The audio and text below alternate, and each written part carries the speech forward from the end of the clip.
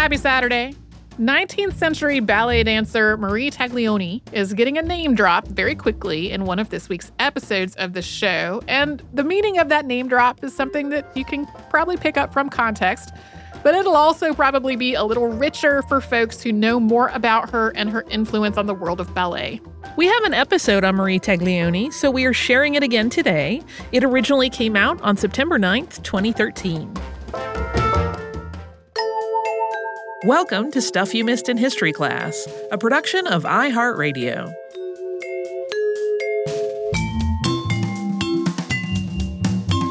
Hello and welcome to the podcast. I'm Holly Fry. And I'm Tracy V. Wilson. And today we're going to talk about one of my pet subjects. Is it ballet? It is.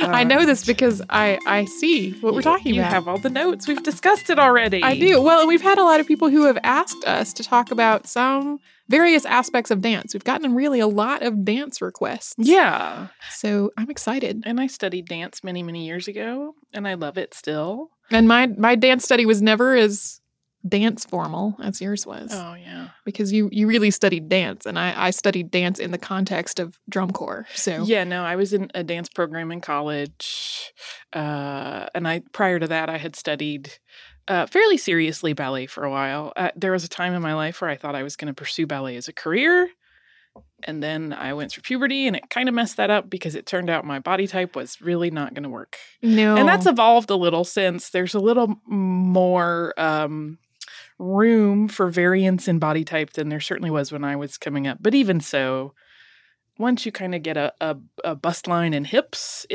turns get tricky. Everything kind of changes. So. Well, and the story we're going to talk about today kind of it has a little bit of that to it because we're talking about compensations for a body. Yeah, and we're going to talk about very famous to anybody who knows anything about dance, Marie Taglioni, who was a very famous dancer.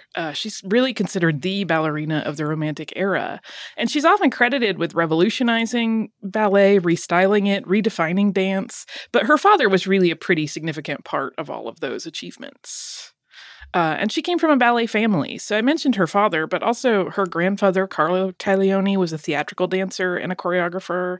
Her uncle Salvatore was a prominent dancer. Her mother was a Swedish ballerina named Hedvig Sophie Karsten, although she did not go by Hedvig. But her father, Filippo Taglioni, was really the biggest influence on her life and her career. And Filippo was a dancer and a choreographer. He was very successful. And he's credited with much of the development of what we now refer to as the Romantic ballet style. So Marie had dance in her blood, like genetically she should have been primed, but it didn't really play out that way initially. No. In 1803, Filippo took a job as principal dancer and ballet master in Stockholm, Sweden, and that's where he met and married Sophie Karsten, which is the name, she used her middle name instead of her first name, which was Hedvig.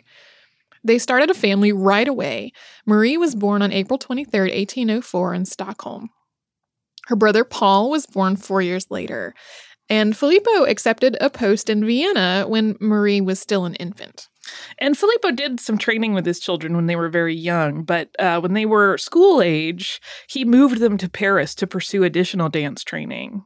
But despite being the daughter of two accomplished dancers and having a pedigree that went back even further than that, Marie really did not impress the ballet masters in the French capital. According to Paris opera director Louis Varron's memoir, Jean-François Coulon, who was the Parisian teacher who had trained Filippo, once famously said this about Marie: "When will that little hunchback ever learn to dance?" Yeah, I think he said it more forcefully and loudly, probably. He sounded like he was really not one to hold back. Well, and I don't want to call young girls hunchbacks. I think that's terrible. Yeah, that's a brutal world to grow up in sometimes. Well, and especially when you're trying to do something that is difficult and requires skill. Yeah, we don't know a lot about like sort of her mindset at the time, but I can't imagine what it must have been like to be the daughter of two well-known dancers put in a pretty important ballet school and struggling. Yeah. That's not talked about very much, but it's an interesting thing to think about. But despite Coulon's comment, when Marie debuted in Vienna 2 years later in 1822, she was received to generally positive reviews. So something interesting happened in between. Yeah, I kind of love this story too. It's a little wild to think about. Yeah, so while Marie and her brother Paul were training with Coulon in Paris, they lived with their mother, and Filippo worked in various cities and toured around Europe. So throughout this time, their mom sent him letters telling him how well they were all doing, which was kind of an embellishment because Marie was not actually doing very well. She was a teenager at that point, and she was not an awesome dancer. She was struggling. Paul did okay. Yeah. But Marie really was not doing great. I mean, she was being called a hunchback by her teachers. Yeah, but Mom was telling Dad that it was all great. And Filippo was so delighted to hear about how well the children were progressing that in 1821, he arranged for Marie's stage debut, which was going to be a little bit more than a year later because he wanted to have time to make preparations. And this announcement of his really set off a flurry of panic. Yes. Because the jig was up at that point. Once Sophie learned of Filippo's planned public turnout for their daughter, she talked to Coulon for advice, and allegedly his reply was, "You wish for my advice? You have it, madame. You should make your daughter an embroideress, for she will never be a dancer."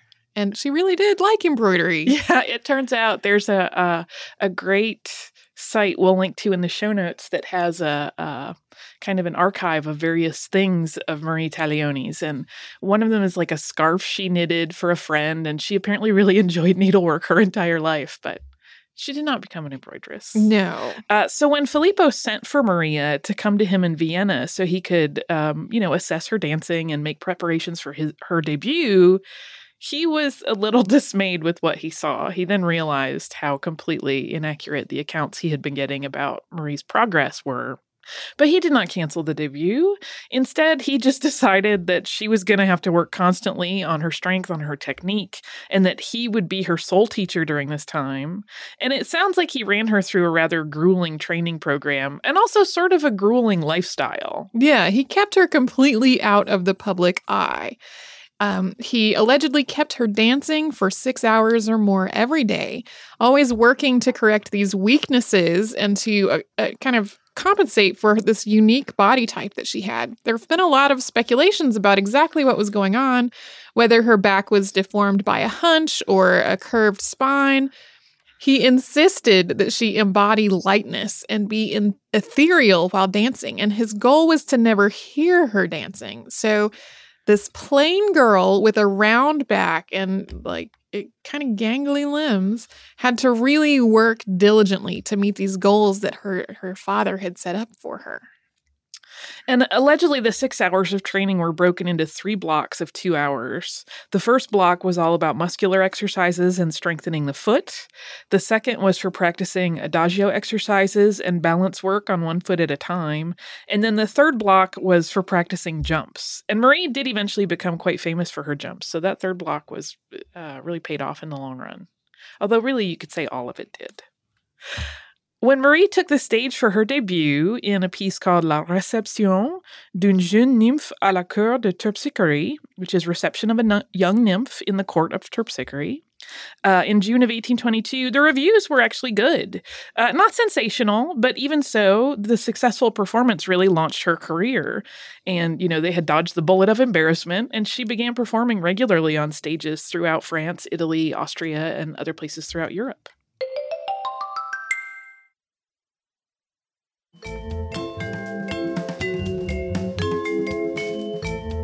At this time, the epitome of balletic achievement and the goal that Filippo always had for his daughter was appearing at the Paris Opera. And despite the fact that Marie's popularity as a performer was growing all over Europe, she was still seen by the gatekeepers of the Paris stage as unattractive and unappealing. So as reviews of her appearances grew more and more glowing, public demand for a Paris appearance started to grow as well. Finally, 5 years after she debuted in Vienna, on July 24th, 1827, she ascended to that highest of heights and appeared for the first time at the Paris Opera in a version of the opera La Sicilienne. Her contract with the Paris Opera included a provision that she would only dance her father's choreography. And something sort of interesting happened among Parisian reviewers when she started dancing there. They often spoke of her dancing as being effortless, even to the point of being artless. The perception was that her dancing just sprang from nature rather than training. But of course, nothing was further from the truth. She had been, working all of those hours with her father, and they had effectively created this illusion that she had a natural talent rather than this skill that was born of just this ceaseless dedication and constant training. Just kind of interesting. I mean, you always hear about in any sort of artistic endeavor that you want it to look effortless, but they kind of, they almost did it so well that no one really gave her credit for how hard she worked. Right. The composer, Berlioz, described Marie like this. Mademoiselle Taglioni is not a dancer. She is an air spirit, Ariel personified, daughter of the heavens. Which is interesting when you think about the early Coulon commentary about how she was kind of a clunky hunchback. Yeah. It's pretty interesting. And for the next 10 years after her Parisian debut, Marie stayed at the Paris Opera. She really gathered a very devoted following. She was, basically a rock star in the world of ballet. Always with her father as her teacher. And in 1830, so a few years after she had debuted in Paris, she signed a new, really lucrative contract with the Paris Opera. And included in that contract is the same provision that she would only dance solos choreographed by Filippo, and that he was to be engaged as the ballet master there. And one thing that doesn't really get questioned or come up a lot that I think is just worth mentioning is that we really don't have a good sense of that father-daughter relationship. Some people have kind of asserted that he may have been manipulating her into, these contracts that really benefited him. But he really did also make her a star. So it's a little unclear if their relationship had any animosity or weirdness, or if they were just in it together and, pursuing this career as a pair. Well, and I kind of wonder, given that he was dedicating so much effort to making choreography that worked with her body, Mm-hmm. I wonder whether she would have had the same success with a choreographer who did not have that as his objective. I think she would not. Yeah. I can't know for sure, but That's speculation on our part. Yeah. On March 12th, 1832, her father's ballet, La Sylphide, debuted at the Paris Opera with Marie starring. The ballet was choreographed to show off Marie's talents to the best effect, and it's often cited as the moment that truly ushered in the Romantic era of ballet. This rounded oval framing created by the port-de-bras, which is the carriage of her arms, that Marie popularized was really, dance historians believe, created by her father, as we were talking about before, to compensate for her oddly shaped back. Yeah, allegedly, if she just stood kind of in a neutral pose, her oddly shaped back that hunched a bit became obvious. But if she was forced to lift her arms over her head and in the oval position, it kind of lifted her breastbone up and it compensated for that. So it wasn't as obvious that she had kind of awkward posture. But even the costume that Marie wore is the sylph, which was a fitted bodice with a floaty tulle skirt that cut between the knee and the ankle. And was designed by Eugene Lamy, really became an iconic ballet image. The long floaty skirt is still seen in ballet today, and it's actually called a romantic tutu. La Sylphide is also often cited as the first ballet which featured Marie dancing on point. This is something that happens all over the place in ballet now. If you go see the ballet, you will see dancers on point. It's much more rare to see a ballet choreographed that does not involve point work. Right. This was not the case at the time. There are engravings and lithographs of her on point that predate this ballet, but only by a few months. We've seen several that are dated 1831, so it's possible that those were promotional, even though some feature her in a costume from a previous ballet. Yeah, we do know a lot of the foot strengthening work she was doing in those big 6-hour blocks was probably, leading up to this, that Filippo had this vision quite a while before they actually are credited with premiering it. And this version of Dancing on Toe, if you go to the ballet today, it's very different from what you would see now to what Marie was doing. It was much more delicate and restrained than modern point technique. Largely due to the fact that at that time, the shoes had no blocking. If you look at point shoes now, they're very hard at the front. There's a lot of resin and they, are a pretty firm shape. They eventually get broken down and molded to the dancer's foot, and every dancer has a different kind of way they like them done. But these were completely soft, just like a regular soft ballet shoe that a child would wear, when they're learning nowadays. And it had a little bit of darning at the toe to add a slight stiffness, but again, created just with thread. There was no resin involved. So the toes and the ankles and the feet of the dancer had to be extremely strong to rise up on point at that point. Yeah. And there wasn't a lot of time spent on point. It was used more as a change of levels to create this illusion of floating and gliding over the stage. And it's worth noting that there were other dancers experimenting with point work. Taglioni got the most publicity because of the prominence of her position with the Paris Opera. And even though she's generally credited, if you look at any quick history of ballet, it'll always give her credit for being the first to appear on point. But there were other dancers kind of playing with this concept. The popularity of the costume design and the dance technique, repeated in other ballets of the time, ushered in an era where dancers were seen as ethereal, idealized, and almost otherworldly creatures, which I think has really continued until today. Yeah, the other big popular ballet, other than La Sylphide, that came a little bit later, was Giselle, which is, again, performed frequently nowadays. It's very popular. And it too features this woodland creature kind of story and, this mystical, almost fairy-like thing. And generally costumed exactly the same, fitted bodice, floaty tulle skirt. So the Romantic era really was about these kind of white dresses, floaty, otherworldly creatures. And through her younger years, Marie was seen as very chaste. She was undistracted by love. She was the epitome of purity. And some of that characterization was really fueled by these long white dance costumes that she became known for, as well as her dedication to her career and probably the fact that her father tended to keep her away from other people. Focused on dance, no time for boys. Yeah. 12 years into her career, though, she gave up single life and she married Gilbert Comte de Voisin in London in 1834. They had a child together in 1835, but their marriage didn't last. They were separated in 1835, but they didn't divorce until 1844. There was another child in 1843, which did get his last name. It's pretty likely that it was not from the marriage. Yeah, it's one of those things that was never particularly clear. Interestingly enough, the rumor is that both times that Marie was pregnant, she actually reportedly had a knee injury and so stepped away from the stage for that reason. But then, of course, they just kind of kept her private life, didn't even exist. It was really all about the image and this ballerina. Yeah. I feel like that's like the 80s sitcoms where whatever actor was pregnant would have a duster in front of them or be carrying something so you couldn't see.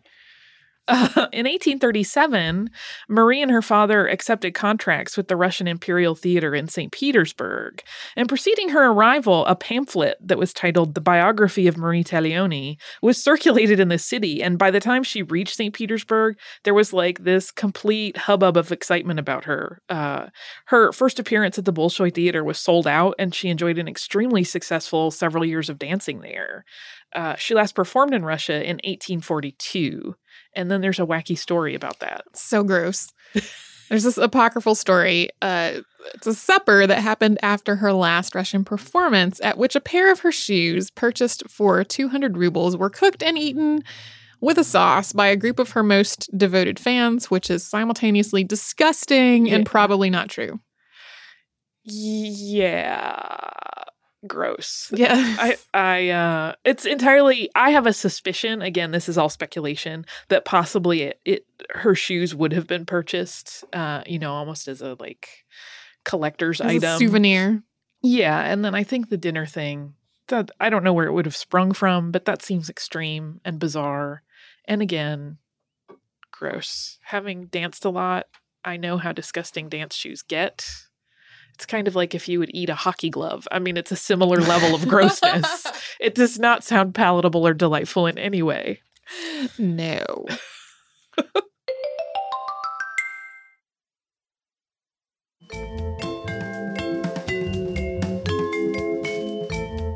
After her time in St. Petersburg, she continued to tour Europe and she performed for several more years. But finally, in 1848, Taglioni retired from dance after 26 years on stage. The life of a professional dancer, which was always on the road, it was exhausting training. It was really starting to catch up to her because she was in her mid-40s at that point. She was not a spring chicken anymore. No, and her retirement was kind of cut short by mismanagement of her finances. So in 1859, she went back to Paris to the opera, this time as the inspectrice de la danse. While she was holding this position, she instituted the company's exam system, and while teaching there, she met her protege, Emma Livry. And Marie actually choreographed only one ballet in her life, and that was in 1860, and it was for Livry, and it was entitled Le Papillon, which means the butterfly. And the story involves a woman who is changed into a butterfly and then flies too close to a flame and burns its wings. And this sadly turned out to be somewhat prophetic. While she would likely have gone on to a great career by virtue of Taglioni's blessing and teaching, Livry's life ended tragically in 1862 or possibly 1863. You see it differently in different sources. She brushed against a gas light while rehearsing for an upcoming production, and her tutu caught fire, and she died from her burns. Yeah, so only a couple years after her ballet by Taglioni. So she really died very young and quite tragically. But after 1870, Taglioni's next career move was in a completely different avenue of dance. So she had been at the Paris Opera for a while, but she then moved to London and taught ballroom dance, which she did for about 10 years. And interestingly enough, Filippo Taglioni, her father, died in 1871. So around this time, it was like all of her ties to ballet really ended. And whether that was coincidental or not, or if she just decided that as her father was reaching the end of his life, she was just going to be done with ballet and decided to pursue ballroom. Some reports say that ballroom was just a more lucrative option. I can imagine that. And she did continue to have some money struggles. So yeah, it's just kind of, that's the end of ballet for her. Yeah. In 1880, she moved to Marseille with her son, and she died 4 years later on April 24th, 1884. Now, initially, Marie was buried in Marseille, but she was later moved to Gilbert de Voisin's family plot in Père Lachaise in Paris. However, there has actually been a good bit of confusion through the years about her resting place. I imagine some of our traveled listeners that have been to Paris and been to Montmartre have possibly seen what many believed for a long time to be her grave. But it is not. It is, in fact, the grave of Marie's mother, Sophie, who died in 1865, and it's there in the famous Montmartre, and it is marked in a way that caused some confusion. It's marked Marie Taglioni à sa mère bien-aimée, and it really means Marie Taglioni to her beloved mother.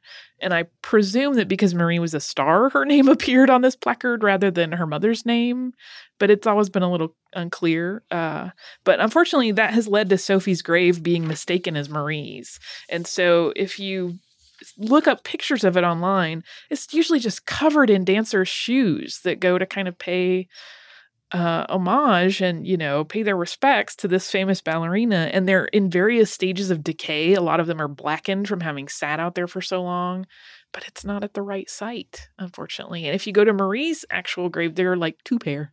Yeah. The people who did their research. Yeah, there's been some work done in the last 5 or so years on the part of dance historians to try to get that corrected, like on maps of the city. And I think there is even a placard at the front of Montmartre that might be incorrect now, that was put up later. And I'm not sure what the status of it is as of now when we're recording, which is 2013. But I was looking at tourism brochures from last year, from 2012, that even still said she was in Montmartre. So there's some confusion still being populated out there in the world. Right. When in fact it's not accurate. All of Filippo's choreography is lost to us, unfortunately. We do have notation of a recreation by Auguste Bournonville for the Royal Theatre of Copenhagen in 1836, after he had seen Taglioni in the role. There's also a speculative reconstruction by a choreographer named Pierre Lecoq in 1972. Yeah, but we just don't have the notations. A lot of other ballets from history were notated so well that even when you see them performed in the modern era, it's basically the same steps being done. But we really don't have any of Filippo's, unfortunately. But Marie's impact, and consequently Filippo's, on the dance world is still certainly felt today. Whereas she was, one of only a few dancers at the time to go on point. Now it's really de rigueur for any serious dancer. I mean, you couldn't have a career in ballet and not dance on point. Yeah, I cannot think of a ballet I have seen that has not included point work. Yeah, some of the more modern ones that kind of bridge the gap between ballet and modern will not always go on point. But for the most part, you're looking at point work, which is its own whole thing. Yeah. I remember I talked briefly to my sports podiatrist about it, and he kind of made this face like, I don't want to get into this. Well, and when I was young, I really, really wanted to take ballet. And I had a childhood friend who was a dancer, and she was very gifted. And my dad educated me on the trials of ballet dancing on your feet. Yeah. I don't think he was actually trying to talk me out of it. I think he was trying to help me understand what I was wanting to get into. Yeah. I did not pursue it. And that turns out to probably be pretty good because I am so tall that I was taller than most of the male dancers. You had lovely lines, though. Yeah. Yeah. I was also extremely inflexible. That's a problem. That would have been a lifelong, difficult struggle. I will say once I quit dancing, probably about 4 years after I quit dancing on point, my feet suddenly grew a whole bunch. Like all of the impacting that had been done since I was, 11 or 12 up into my early 20s. Once that stopped and my foot spread out, I went from like a size 5 to now I wear an 8.5. Wow. I mean, that didn't happen overnight. That happened over several years, but my feet did go through a growth spurt after I stopped doing point work.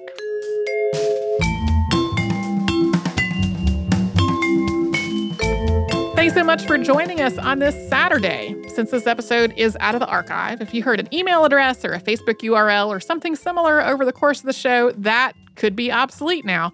Our current email address is historypodcast@iheartradio.com. Our old How Stuff Works email address no longer works. You can find us all over social media at Missed in History. And you can subscribe to our show on Apple Podcasts, Google Podcasts, the iHeartRadio app, and wherever else you listen to podcasts. Stuff You Missed in History Class is a production of iHeartRadio. For more podcasts from iHeartRadio, visit the iHeartRadio app, Apple Podcasts, or wherever you listen to your favorite shows.